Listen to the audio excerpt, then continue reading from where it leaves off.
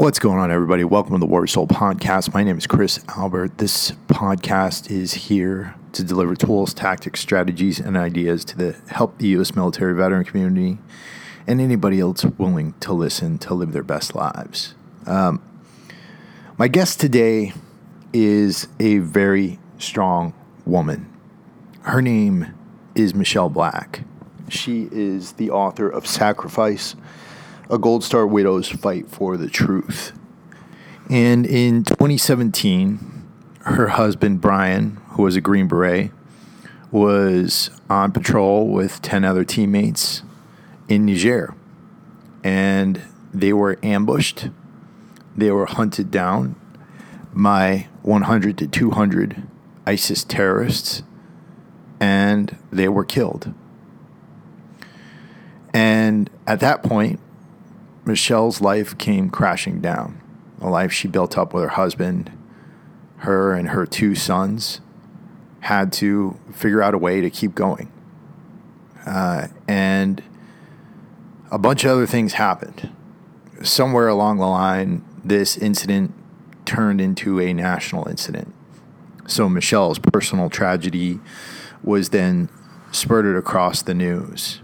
And in a very public altercation between the President of the United States and another Gold Star widow, the media's attention turned away from the warriors who were killed, and it got put on to politics. And then from there, things just kept happening. An ISIS propaganda video of Michelle's husband, Brian, being killed along with 3 other of his teammates was released, and CBS promptly published it. And that put Michelle and her 2 sons and Brian's father and mother and all of the other Gold Star families who lost loved ones that day into an absolutely horrible position where the video of their loved ones being killed was being published across the internet and still continues to be published and shared across the internet to this day. And then there's another aspect to this story, which is why was a team of 11 Green Berets sent out without support, without CASEVAC, into a situation where there was a possibility that they could be ambushed by such high numbers. And to this day, nobody has ever answered for that. The only thing that's happened is they have tried to pawn the blame off onto the men who were there that day. And it is an absolutely horrible situation. And reading Michelle's book, which is fabulously written, by the way, an absolutely amazing piece of work, I could feel her pain. I could feel her frustration. And that definitely comes out during this interview. Like I said, Michelle is an extraordinary woman. I have so much admiration for her. And I think that you will get a lot out of this conversation and learn a lot from her in terms of resilience and continuing to push forward and never quitting. And without further ado, I'm going to stop yapping my gums here and let's get into this conversation with Michelle Black, the author of Sacrifice, a Gold Star Widow's Fight for the Truth. Okay. Michelle Black, welcome to the Warrior Soul Podcast. How are you doing today? I'm doing great. I'm so glad to be here. You know, I was telling you before we got started hitting record, I've been reading your book, Sacrifice, a Gold Star Widow's Fight for the Truth. And, you know, the story, I mean, there's multiple facets of the story. There's your personal story, your personal journey with your husband. Then there's also this kind of national story that was going on. And then there's also this idea that, you know, a team of Green Berets was sent into hostile territory without proper support, which is another facet of the story that I think we need to talk much more about. But I want to start kind of give a 1,000-foot view of who you are, where you come from, and why you wrote this book. Okay. How far back do we go? I was raised in California, kind of high desert, born in Bishop and lived in Mammoth, kind of, ski area. And then my family moved to a little town, Tehachapi. So we lived there, and my family were all small business owners. I was the first girl in my family in the line of women to ever graduate high school. So I went on to go to college and had a passion for snowboarding. So I wanted to compete. And so I moved up to Mammoth after college and started competing. And then I'm not a big fan of I don't know. Anyway, I just kind of went, I'd rather teach. So I ended up going in and teaching. I didn't like the pressure of competing, so I enjoyed teaching so much more. So I started teaching snowboarding. And then I ran into this, weird guy, Brian, at church, who kept bugging me. And the next thing you know, we're backpacking all over, the upper, the backcountry there, the high country, and fell in love, got married, and he decided he wanted to join the military. So that's kind of my background. But yeah. He was an interesting guy too. I mean, like, he was a chess savant. He was a professional poker player. And he was actually he was making money as a professional poker player before he went in the military, right? Yeah. When we met, he was actually playing online poker for a living so that he could ski during the day. Which I thought, okay, this guy's probably making minimum wage and then, having to pay for his tickets. Like, this is really lame. He should be up on the hill with us, all of us instructors making, good money, like, $12 an hour, plus tips sometimes. So, come to find out, no, he was making a lot of money.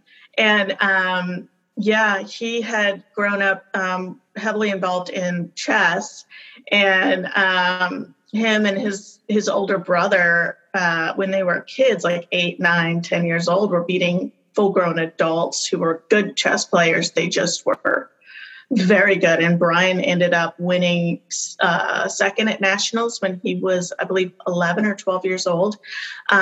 So he would fly all over the country and do these tournaments. And he was well known throughout the Tacoma area in Washington State.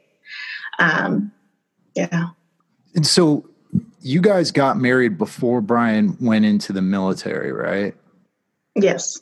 And had you had your children prior to that point, or did it happen? We did. Yeah, we got married and we stayed in Mammoth for a year. We had our first son, Ezekiel. Then we moved and we had our second son, Isaac. And then the market started crashing in 2008. And then because Brian and I both had degrees, but we hadn't used our degrees. Mm-hmm. They were useless at that point because nobody was hiring. And if you didn't have any experience with the degree you had, then, you couldn't get hired anywhere because either you had not enough experience, you were underqualified, or you were overqualified. So you couldn't get a job at a warehouse, but you also couldn't get a job with your degree. So we were just stuck.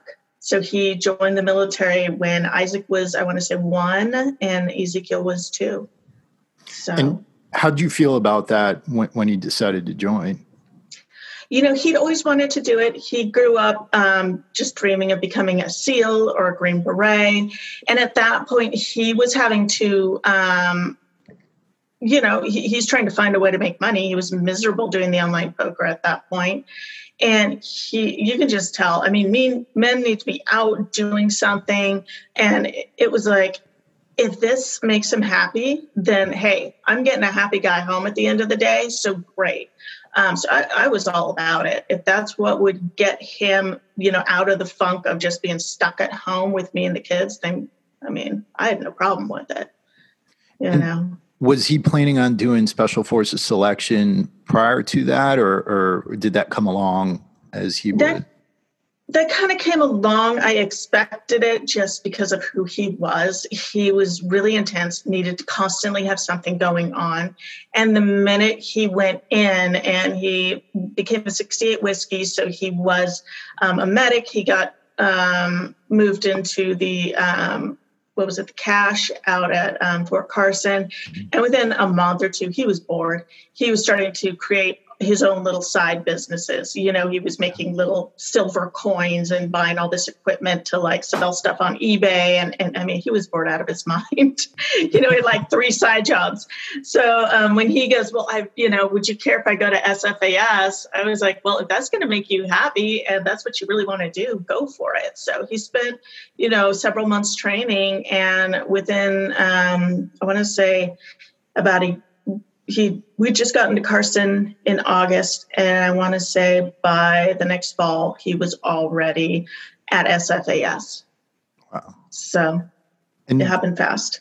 What kind of changes did you see in him, and whether it be changes in your relationship or changes as a father or changes just in his, were there any changes in his personality as he went through this process? Not really, other than I could see him going from staying at home and being on the computer all the time versus him out doing this stuff. He was just much happier, much more in his element, and back to the person I had met. There's just something about someone being stuck on a computer at home, feeling fairly helpless and trying to figure out how to support their family versus someone who's just full steam ahead, living the dream. He'd always wanted to do this, and it was like, yeah, do it.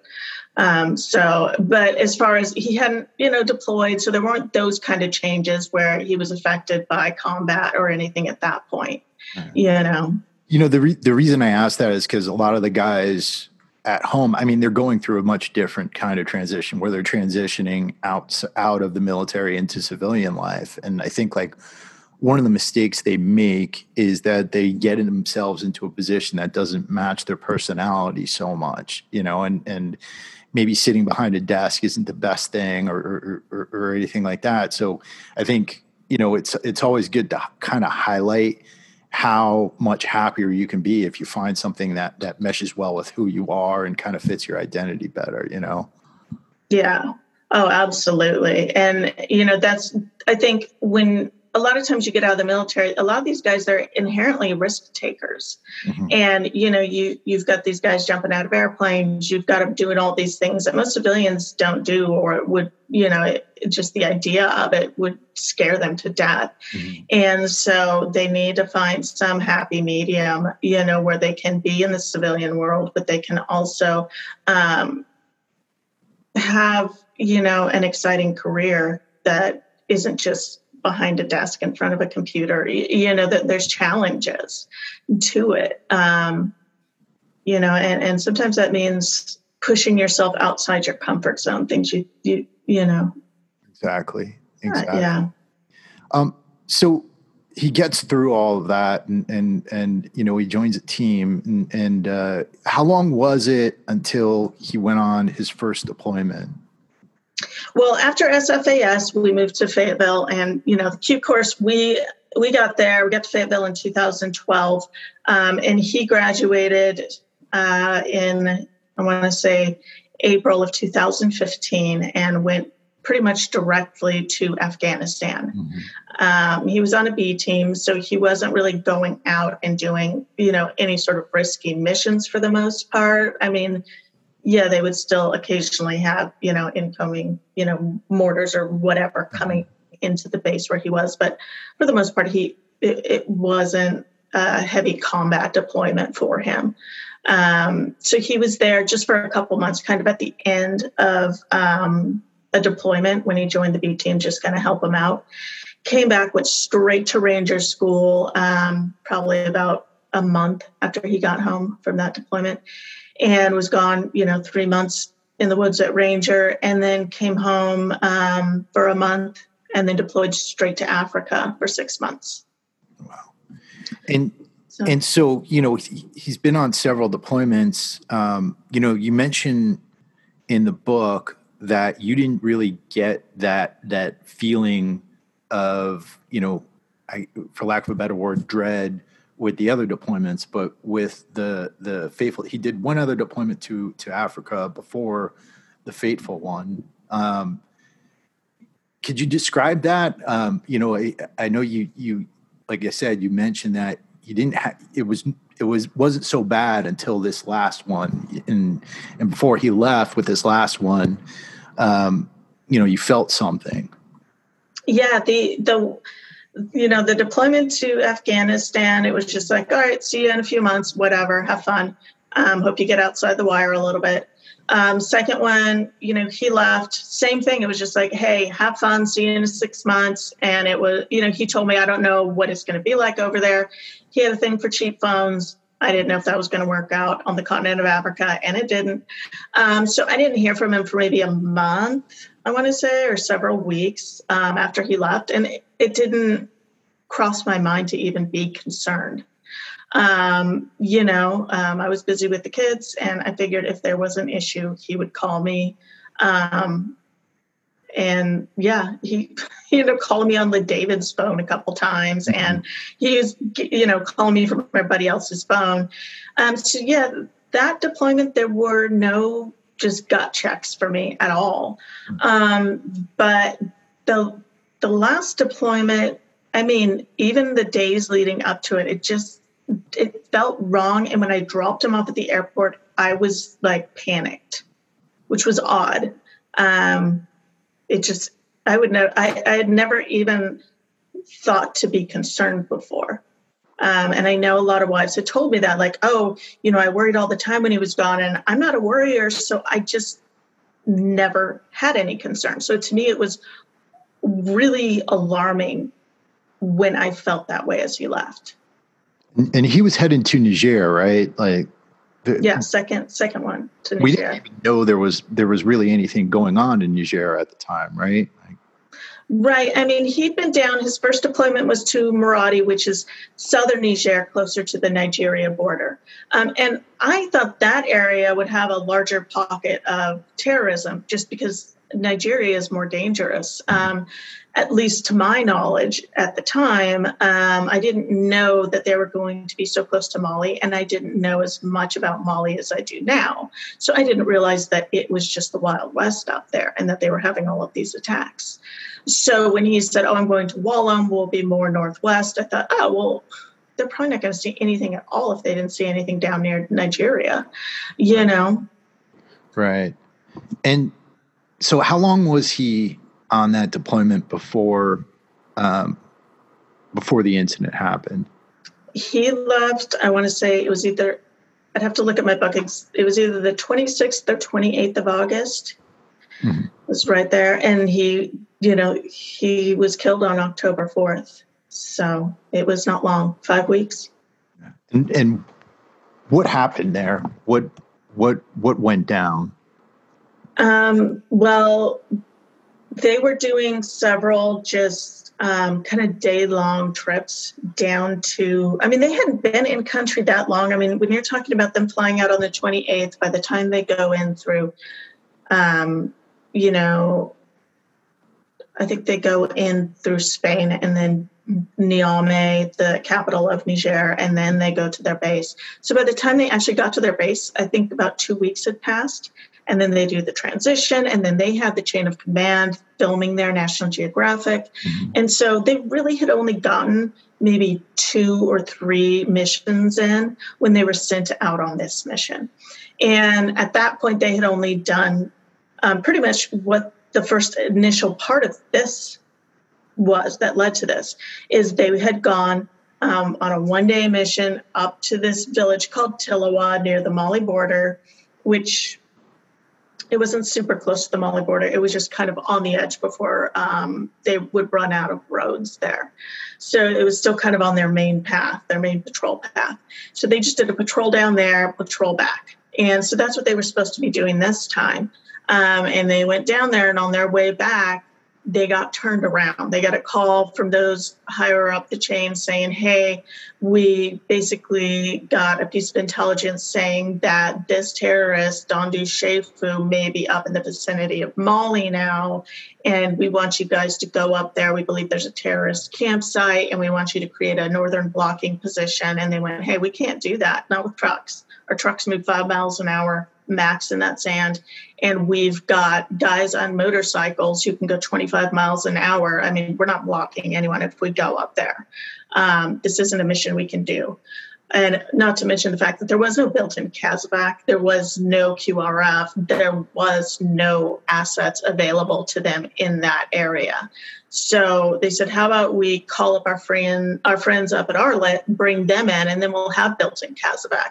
And, and we can act as the QRF. And then this is a feasible thing because they can act as a blocking position. They can easily block from the northern position and keep people from crossing the border. So that was kind of the plan.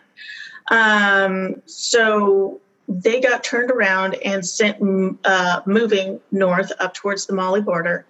And while this is going on, back at headquarters, there's all these VTCs going on, Team Arlet and the lieutenant colonel and, all these commanders are working on setting up this multi-team raid, as they called it. And in the end, my husband's team moved 10 hours through the dark. They were having to, the captain of the team had to get out and walk the vehicles up. And I mean, this just turned into a huge, what do they call it? FUBAR. Because by the end, they got out there and they were notified that the Heliborne unit was turned around, which left them up near the Mali border with no CASEVAC, no QRF, absolutely no assets. They had one drone in the sky that was running out of fuel. And it wasn't the type of drone that had any sort of weapons or infrared or anything. Yeah. So, they had eyes on the ground, but not really. I mean, those drones can't see anything. So that's what they were left with. They pushed back and said, hey, we want to return to base. They were told, no, you cannot return to base. We're pushing you ahead. So they basically were left out there alone with no options but to finish the mission alone. And they did. And of course, by then you're talking 10 trucks through nowhere Africa, known as the Wild West, where it is just filled with terrorists. And of course, they're seen because the only people up there are terrorists, and they're all on motorcycles. And you've got an 8-vehicle convoy moving through the night. It's just, if you've ever been in the desert, and I grew up, in deserts, one truck goes by at night, and whether their lights are on or not, where they are. So 8 trucks. Yeah, in the Sahara, you're going to notice them. So that's what happened. They were very much noticed. And by the time they were on their way home, they were set upon by between 100 and 200 terrorists and were trapped on the road. We're talking about 11 soldiers against 100 to 200 terrorists on the road. Yes. And granted, there were the Nigerian partner forces, but as we know, when it comes to partner forces, they're usually 17, 16, maybe 18 if you're lucky. And this was a new partner force. They were just starting to be trained. And so when the bullets flew, most of them took off, including the first person to take off was the interpreter. So there was no communication. Oh. I want to encourage everybody to really get the book Sacrifice because, Michelle lays this out in expert fashion in the book, lays out all the circumstances.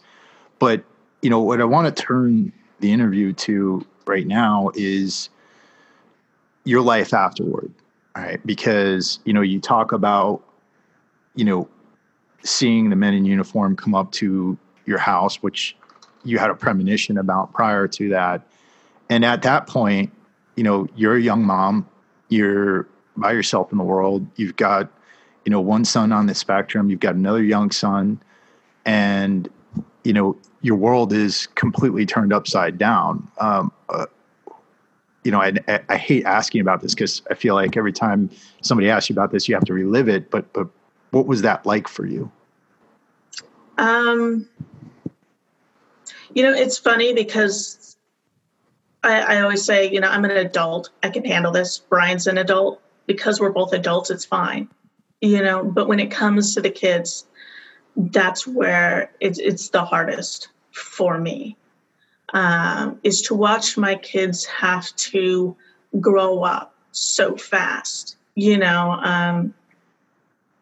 because that's, I actually was talking about this with another soldier recently in an interview. We were talking about how, men come back and they're so frustrated with their kids because they've dealt with adults. They're so used to their soldiers, so they're yelling at their kids, just follow orders, just, do what you're supposed to do.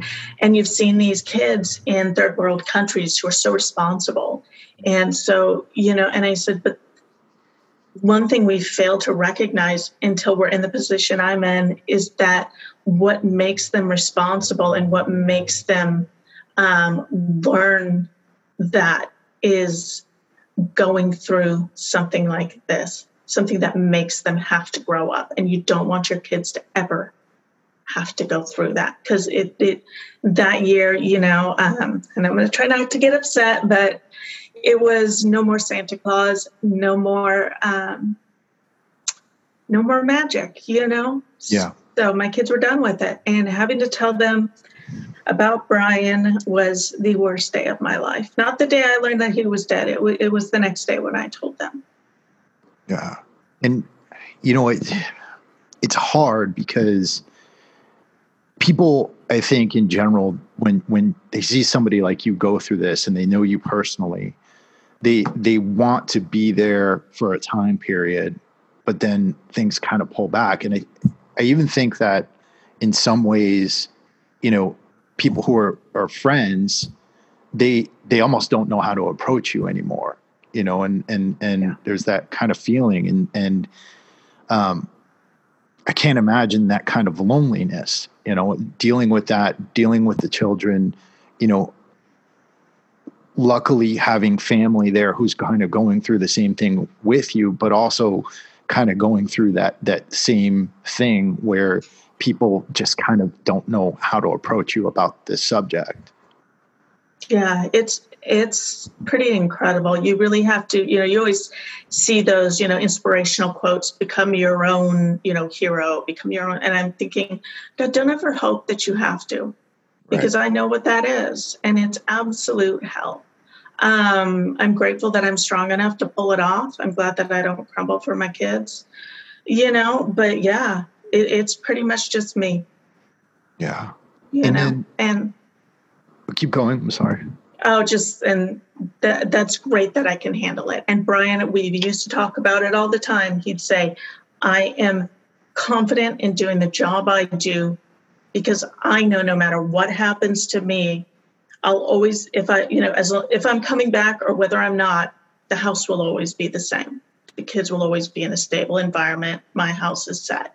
And since he's left, every time I start to stumble or I start to, feel like I'm falling apart, I remember that. And I'm like, no, he knew who he married, and, you marry your equal. And if that's true, as I say in the book, then I'm a beast. I'm good. I've got this. Like, it sucks sometimes and I fall apart, but most days, you know what? I'm fine. It's amazing that, you guys found each other and one of the things I say to this audience all the time is, you have to choose your partner wisely. And I think he was very lucky to have you. Your children are very lucky to have you.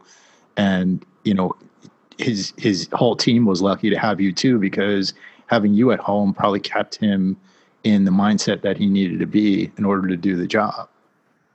Yeah. He needed to know that day that if he laid down his life for them, that everything was good, that he could do that and not worry. And I have no doubt that ran through his mind, because I know that those guys created a blocking position to let the rest of the team out. And I'm fine with that as long as he died on his own terms and made that choice. But, and me and the kids talk about that all the time. Like I try and reiterate to them, do you know how lucky you are that you not only have one parent who cares so much, but that you had two who actually cared? Most kids don't get to have that. So be grateful. How are they doing? They're doing really good. They're just, they're phenomenal kids. Ezekiel, at this point, despite being on the spectrum, he thinks it's great that he gets to go in the IEP special ed class. Mm-hmm. And he tries to help the other kids. He's a straight A student in high school, just brilliant. And so he feels, he's got a really good heart after what we've been through. He tries to help the other kids. He feels bad that some of them don't get all the, homework and stuff. So he's just a sweetheart. And he, he's into water polo and swimming team. And now he's getting into jiu-jitsu. He wants to be a Green Beret like his dad. And same with his younger brother. They're just best friends and they take care of me. They're just, they're going to be phenomenal human beings. So I'm happy. Very happy with them. That's so cool. Yeah. So the other aspect of the story, there's the very personal element of the story, the pain that you've gone through, which comes through in the book. But layered on top of all this became a national incident. And, it became a national incident several times over, with the politics centered around it, but also the media's approach in publishing certain things related to the murder itself. And, right. And, maybe we could start with that week when President Trump called you up and gave his condolences. I know it was a very positive phone call for you, and he had you guys come out and stay at his hotel and everything like that. But at the same time, that led to there was another incident with another widow who didn't have as positive of an experience, right? Yeah. And for me, it's interesting because I've always been, it's funny, Brian and I, we were so different politically. He was Mr. Libertarian and, go against the flow and why bother voting? It's just going to be the same terrible people in there. And I was like, oh, no. But after he died, it made me very cognizant of, I don't want any of this politicized in his name because he was very non-political. And so it was hard to watch it become politicized and everyone's, oh, it's Trump's Benghazi. Oh, it's this. And, for me, that was hard because, presidents don't know what a 12-man team in the middle of nowhere, Africa is doing. This was the responsibility of the generals, the lieutenant colonels, everybody who was hiding everything that happened. And, no matter which president would have called, whether it was Clinton, Trump, Obama, like the fact that somebody called, I was so grateful that they took the time out. I mean, why in the world would a president call me in my entire life? That blew my mind. Mm-hmm. So many families over the years haven't received phone calls from anyone. I know countless other widows and other Gold Star families, and I'm the only one I know who has received a phone call from, a president. So that to me, I just thought, okay, that's mind blowing. But at the same time, watching how, he's the most powerful man in the world. And, the other widow said, hey, this hurt my feelings. And he would then attack her on Twitter. I just thought, she's a widow. She lost her husband. She's been through hell. Mm-hmm. She just lost her whole world. You have the world. Just let it go. Yeah. And she had so many other things going on that, it's just, why turn this into a big Twitter war? It just made him look bad, not her. And the people who turned around and attacked her, I just went, come on. Yeah. It's not all about Trump. No matter how much you love the guy and support him, like he doesn't know you exist. Don't attack other people for him. Right. Right. And the media coverage of that took away what, I think everybody should have been focusing on, which is the fact that we lost a lot of great warriors that day, and Yeah. the families and remembering them and the sacrifice they made. And, I think that it's crazy how things turn in a dime in this country. Whenever politics get involved, it kind of takes our focus off of what we should be concerned with, Yeah, it's amazing. I did a 2-hour interview recently and went through all this stuff. And the minute I said, and I brought up this little piece where I was like, Trump and this gal, and I talked about it, and people that was the only thing they focused in on. And I think that's a huge problem in this country is we're so quick to like, oh, you said something negative or positive about this president, and then it instantly explodes into this ugly political thing, when what we should be focusing in on is, these are soldiers who gave their lives for our freedom. And what's the real story here? I hope it isn't the president, because they're on TV all day, every day. Like, this story with my husband, it shouldn't have been about that. It should have been about, hey, what happened to these guys? Why were they out there? Who sent them out there? And you're not going to get those answers if you're so caught up in, mudslinging towards, the Democrats and the Republicans and trying to prove who wins, because nobody wins. Right. Exactly. And then, the media, as I alluded to, kind of stepped in again, and they actually published a video of your husband being killed. It was a body cam video that the ISIS fighters got a hold of and then used it as propaganda, and CBS News published it. What was that like for you? Has anybody ever, apologized for that or said anything to you about, that they're sorry that got out, or?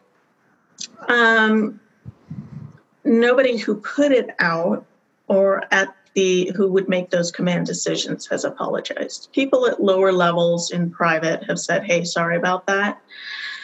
The problem with that is that once it is out, it becomes public domain, and we as families, and I've been looking into it recently, there is nothing we can do. So anybody can take that and use it. So whether they create a video game or they create, they want to use it in a TV show or a news report or whatever, they can grab that footage and throw it on there. And there's nothing I can do about that, which is just mind-boggling, because the fact that I have to flip on the TV and accidentally see my husband's body dragged through the dirt over and over, or see him shot in the head over and over, is just horrific. And to me, it blows my mind that people don't have the common sense to realize that what they're doing is terror. Right. You don't have to kill somebody to terrorize somebody. All you have to do is show them their loved one being killed. And that is terror. So, yeah, my family is terrorized every time something like that pops up, and so are the other families. Whether it's just a clip from that or it's the full thing, it doesn't matter. Either way, you are actively terrorizing the families. And I've heard people say, oh, well, it was done tastefully. It's never tasteful. Mm-mm. If it's footage from that day, it's distasteful, and it is you choosing to terrorize the family members that are left behind. Because we did not condone it. Your mother-in-law actually came home after a long day of work, kind of went to watch the news, and she saw the whole video by accident, right? Yes.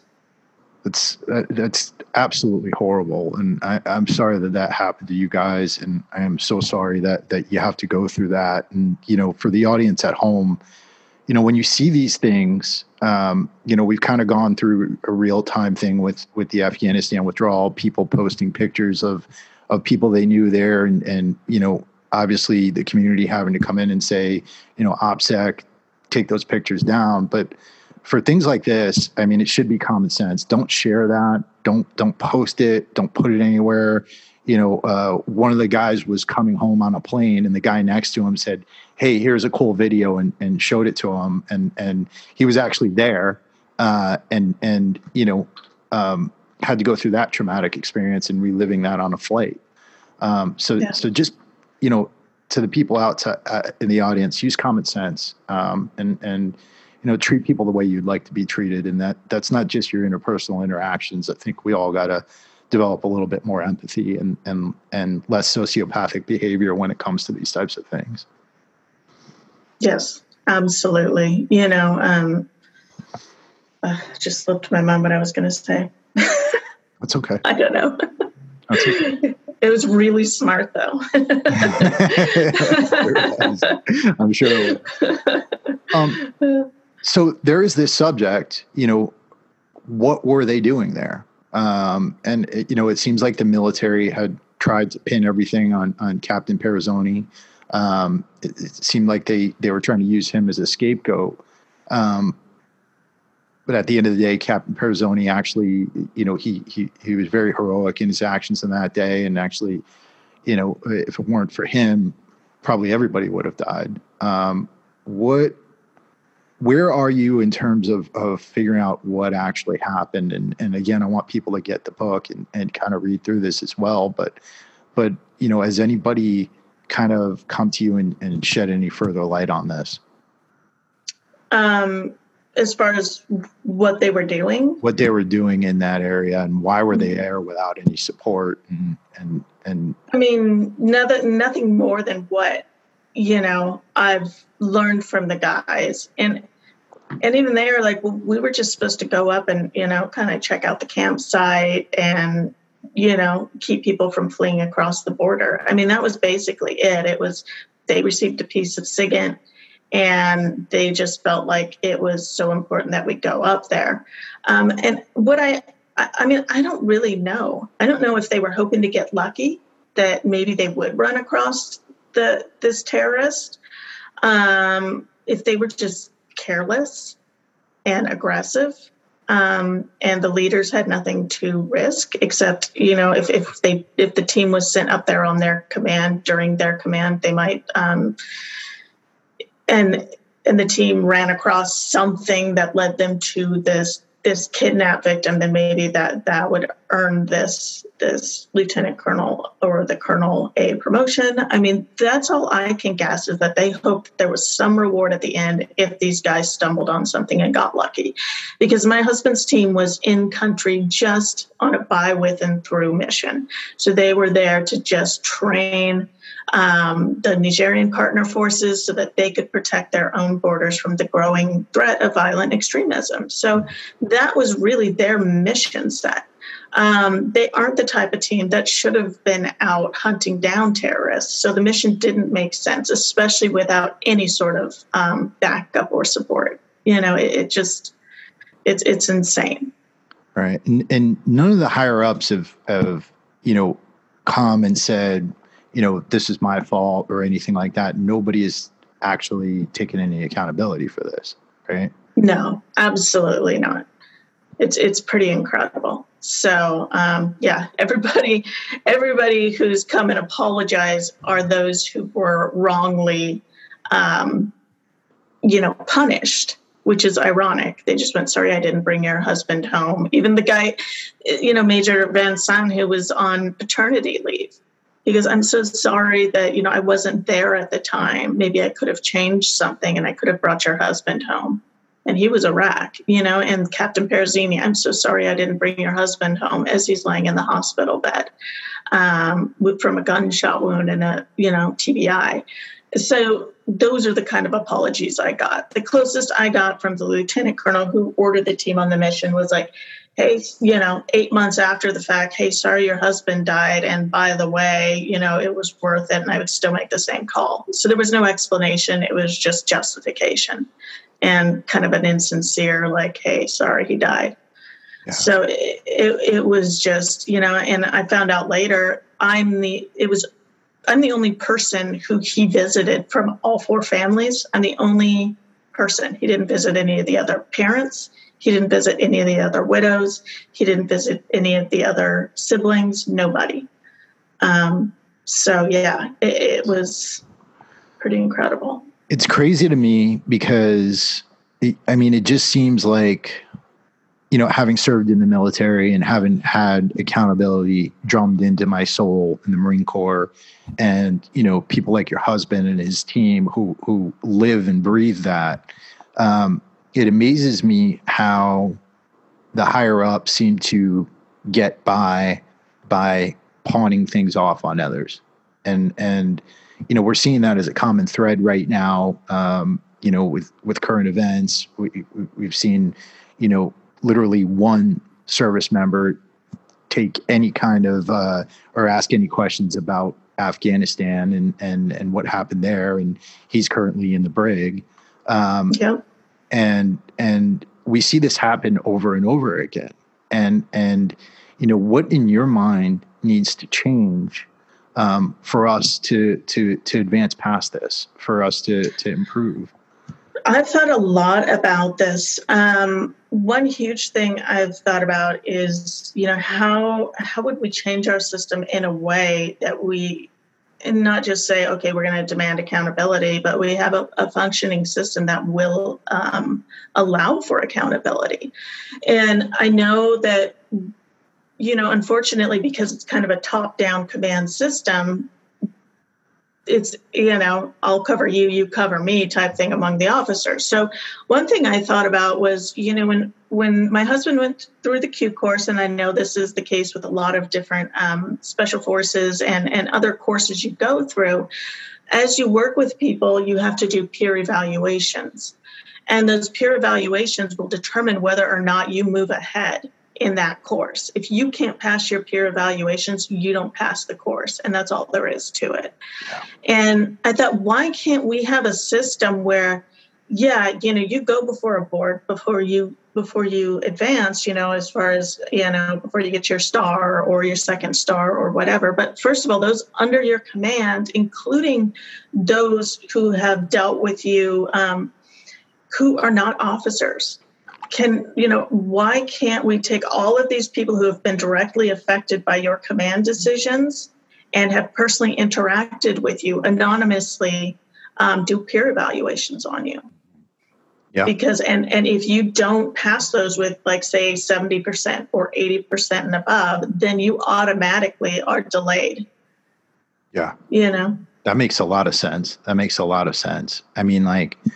it's something we're seeing over and over again, and it doesn't seem like it's getting any better with the current culture, and some sort of drastic change needs to happen. And I think that's definitely a great suggestion. What's your advice to others going through this, or who may go through this in the future? Because podcasts, at least for now, are going to last forever, and I don't think war is ever going to end. What would you say to a future Gold Star wife, Gold Star mother, Gold Star husband, who might be going through the same thing? Several things, and I think this goes for everybody. If something in your gut is telling you, and I use this with Ezekiel when I was told he will never live outside the home. He will never. Listen, I don't care what the experts say. Mm-hmm. You're the only expert on that person.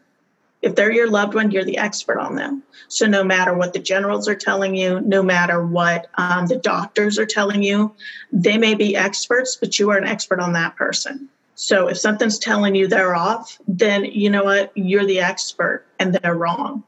And you figure that out, and don't let anybody tell you what you can and can't do. Because, I may have a science degree. That may be what my piece of paper says. But in the end, I'm an expert on whatever it is that I choose. I'm sorry, everything's blowing up all at once. If I need to become a journalist, then I will become a journalist. I don't care if somebody says that I'm not and I don't get to be. When it came right down to it, that's what I needed to be, to do what was right by these men on the team and to do what was right by me and my family and the other families. So if I need to find out the truth for myself, I am more than capable of that. And so is everybody else. Just because you're a 4-star general or a 3-star general doesn't mean you're the only one who can get it right. So you can talk to the men, you can like trust them, trust your gut, and, be what you need to become. I don't care how old you are or whatever. I mean, I'm learning to become a social media guru right now. So that's it. Like you choose whether or not you're the victim, and you choose whether or not you handle it and you get over it. And yeah, it's going to be hard. It's going to hurt. You're going to cry and scream and want to quit, but get back up and keep doing it. So you are an amazing woman. And, this book, Sacrifice, A Gold Star Widow's Fight for the Truth, it was fabulously written. You'll feel the pain, but you'll also, get what seems to be a highly technical expertise on what went down. And I think it's a great book. Are you planning to write more? Yeah, I'm wanting to write a fiction next, but we'll see. But yeah, I definitely want to write. I want to write more. I did love doing this because there's something about writing for a group of men who were stuck in this situation, and that I felt that by doing this, they had someone they could trust and rely on, and almost to help them helped me get better. Yeah. And so that was huge to me.